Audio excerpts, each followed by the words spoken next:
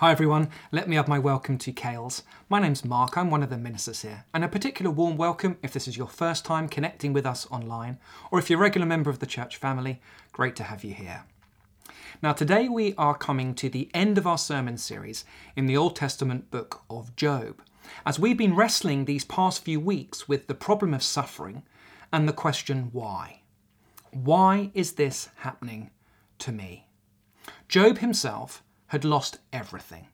His health, his wealth, his family. He feels all alone. He is suffering terribly. He is asking this very question, why me? And he longs for an answer. We've seen that Job's three friends, Eliphaz, Bildad, and Zophar, have been doing a terrible job of trying to offer Job an answer. Miserable comforters you all are. And so throughout the book, Job has been crying out for an audience with God. If only I knew where to find him. And now finally, at the end of the book, God responds to Job.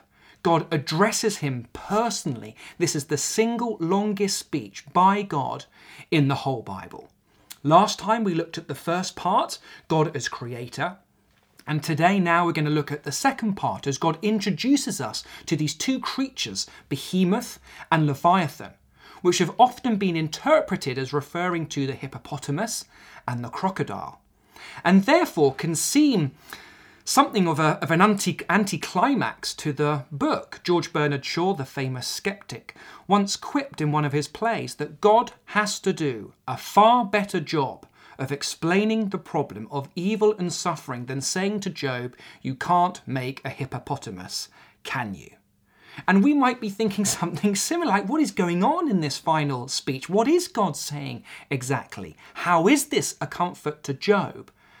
And how can this be a comfort to you and I today as we face evil and suffering? Well, let's take a look at it now. The passage splits up into three sections as we're going to look at God's tone, God's creatures, and God's blessing. So let's start with God's tone, because verses 6 to 14 of chapter 40 can sound somewhat insensitive to modern ears as God continues to pepper Job with questions. So, for example, take a look at verse 8.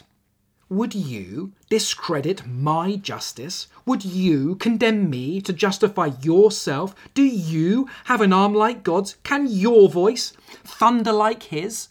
Job has just said in verse 5 in response to the first half of the speech, I have no answer. I'll say no more. I'll keep quiet. But clearly God has more to say to Job as he somewhat sarcastically challenges Job to play the role of judge of all the earth. In verse 10, well then, you adorn yourself with glory and splendour. You clothe yourself in honour and majesty. Unleash the fury of your wrath, Job, and let's see how you get on at bringing the proud low and dealing with wickedness and ruling this world. Most of you know that I have 4 children, and they sometimes like to tell me that they would want to be in charge of the family and not have to listen to mum or dad. One of them tried it out the other day, took charge of a situation, presumed to know best, started ordering the other 3 children about just before we were going out. Put on your shoes, get your jacket on, tells off one for not following the instruction, tells another off for taking too long. Guess how that went down with the other children? I'll tell you how it went down. Don't you speak to me like that? You're not in charge of me. Yes, I am. No, I'm not. Whack, punch, tears, carnage, all hell broke loose. I mean, we know, don't we, just on a human level, how ridiculous it is for a young child to presume that they can take charge of the family, presume to know better than their mum or dad. And look, I would be the first to put my hands up and say, look, I sometimes get it wrong as a parent, but God is perfect in every way. And so God is like saying to Job here, well, you think you could do better than me when it comes to ruling this world, dealing with the problem of evil and suffering? That's even more ridiculous. And that is the reason for God's tone here. You, Job, presume to put me in the dock. You want to accuse me. You're going to question my character, my justice. You want to play that game? All right, I've got some questions for you. In other words, when it comes to the problem of suffering, by all means, let us pour out our soul to God. It is something Job is commended for, the way he seeks God, prays to God, clings to God. Let's be like Job. Let's ask the question why. Even Jesus himself asks it on the cross. But unlike Job, let's be very careful not to go so far as to start questioning God's character, God's justice. If I were in charge, because at that point we have gone too far with God, we have overstepped the mark, and we may well find ourselves receiving a firm tone from God in response. Just who do you think you are? I'm God, you're not. Let's be clear on that. And it's at this point that God now introduces these two creatures, Behemoth and Leviathan, to press his point home. So let's take a look at these two creatures. First, verse 15.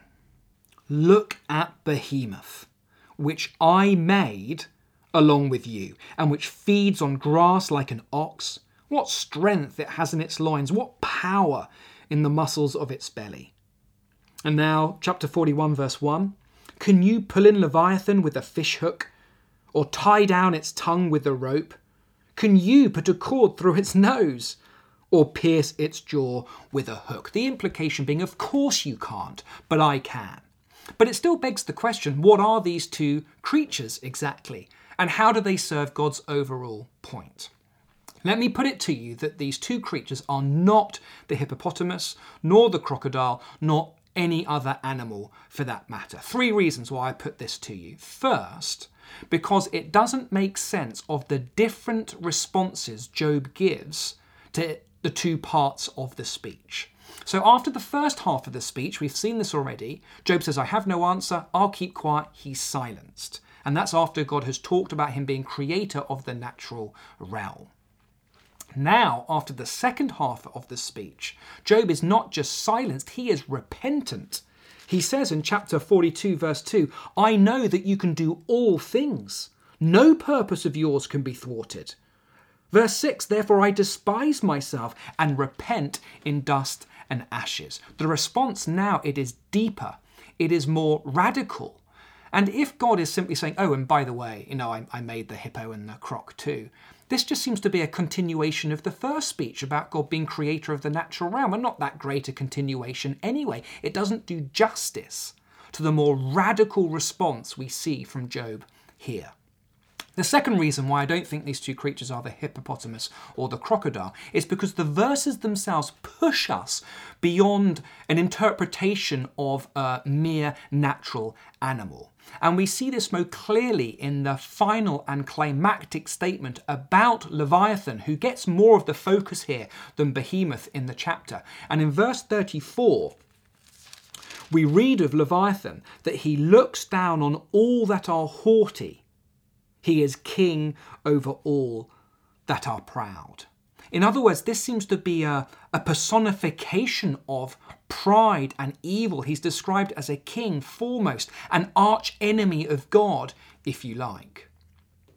And the third reason, and to me the most compelling reason why this is not about the hippo and croc, is that there is a strong biblical witness for Leviathan being a figurative representation of the devil, Satan.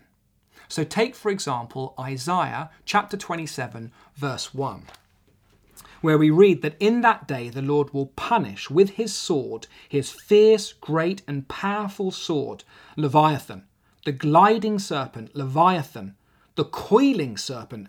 He will slay the monster of the sea. And who is that serpent, according to the opening chapters of Genesis? It is the devil himself.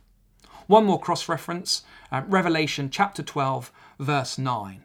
The last book of the Bible, apocalyptic language to describe the war in heaven between Michael and the angels and this dragon on the other side, which, by the way, it fits these verses better than a crocodile. And then we read in verse 9, the great dragon was hurled down, that ancient snake called the devil or Satan, who leads the whole world astray. Now, if this is correct, if it is correct to say that Leviathan is the devil, Satan, that possibly Behemoth are the cosmic powers of darkness, then this makes a lot more sense of God's argument and Job's response. You, Job, think you can do a better job of taking charge of the problem of evil and suffering? Let me introduce you to the king of evil in all his monstrous terror. This is like meeting the Demogorgon for the first time in Stranger Things, the death angels in A Quiet Place. You come face to face with the embodiment of evil, and it is way more frightening than we realise. And God asked Job, can you pull in Leviathan with a fishhook? Can you put a cord through its nose? Can you make a pet of it like a bird, or put it on a leash for the young women in your house? Of course you can't. You cannot even begin to deal with the problem of evil. But here's the thing, Job, I can. Verse 15, I made Behemoth. Verse 33, Leviathan, no more than a creature, and because I made them, I can tame them as easily as you can tame a pet. And that is why Job responds the way that he does. No, I'd heard you with my ears, but now I have seen you with my eyes. Not only has Job come face to face with this savage monster who has been terrorizing him the whole time and causing so much suffering and misery to his life, but he has also been given a greater vision of God himself and how in total control God is of Leviathan, Behemoth, how nothing can thwart God's purposes, how God can even use evil and suffering for his greater purposes. In the film Ray, about the life of rhythm and blues musician Ray Charles, there is this heart-wrenching scene when Ray is going blind as a young boy. He comes home from school, rushes into his house, doesn't see the rocking chair just sticking out a little bit, trips over it, goes flying, falls awkwardly on the floor and is crying out to his mother for help. Instinctively, she goes to help him. But realising that this is the day when he has finally gone blind, his eyes no longer work, she realises the best thing that she can do for him now is to keep back and let him cope with life without his eyes and get used to the sounds. Now, it's clear that she loves him. This is really hard for her to do. You can see the tears in her eyes, and she makes absolutely sure that no serious harm comes to him, but still allows him to get up by himself, to stumble, to knock onto things, to almost burn his hands in the fire, but lets her little boy suffer for this greater purpose. And this is a little picture of how God deals with us as we face evil and suffering. God is always there with us, always loves us through it, is always watching over us, will never let any ultimate harm come to us. He is in total control of Behemoth, Leviathan, evil and suffering. No purpose of his for our lives can be thwarted. He can even use evil and suffering to bring about those very purposes. And in fact, we can say now, verse 2 of chapter 42, with even greater confidence than Job, no purpose of yours can be thwarted, because God has the scars to prove it. In the person of his son, Jesus Christ, 2,000 years ago, where Jesus was spiritually torn apart on the cross by the cosmic powers of evil. As he died for our sin, the wages of sin, death. But Hebrews chapter 2 tells us that it is through his death, a death on our behalf, that he has now destroyed the one who holds the power of death, the devil himself, so we can be forgiven by God and now be utterly safe in his hands. In other words, no matter how dark things get for you, no matter how awful the suffering you face, and how terrifying a situation you may be in, no purpose of God for your life can be thwarted. If God can use the most evil deed in the history of the human race, the death of his son, to bring about his greater purposes, the salvation of the world, then he can certainly do so with yours.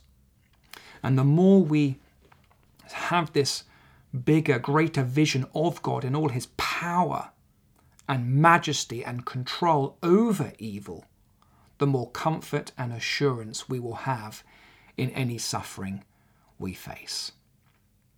So we've looked at God's tone, looked at these two creatures. Thirdly, and more briefly, let's look at God's blessing. I mean, just look at how it ends for Job at the end of the book. You know, it's not just the question of why when we're suffering, it's also the question of how long. Will our suffering come to an end? When will it come to an end? And wonderfully it does for Job. Just take a look at verse 7 of chapter 42.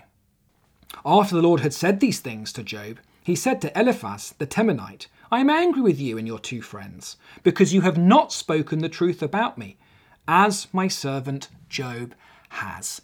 Finally, vindication for Job. He was in the right all along, an innocent sufferer, a blameless sufferer. He had done no sin to receive this suffering, and his three friends were wrong. Vindication, and not just vindication, but Job gets all this blessing from the Lord too in verses 10 to 17. After Job had prayed for his friends, the Lord restored his fortunes and gave him twice as much as he had before. Verse 12, the Lord blessed the latter part of Job's life more than the former part. After this, Job lived 140 years. He saw his children and their children to the fourth generation, and so Job died, an old man and full of years.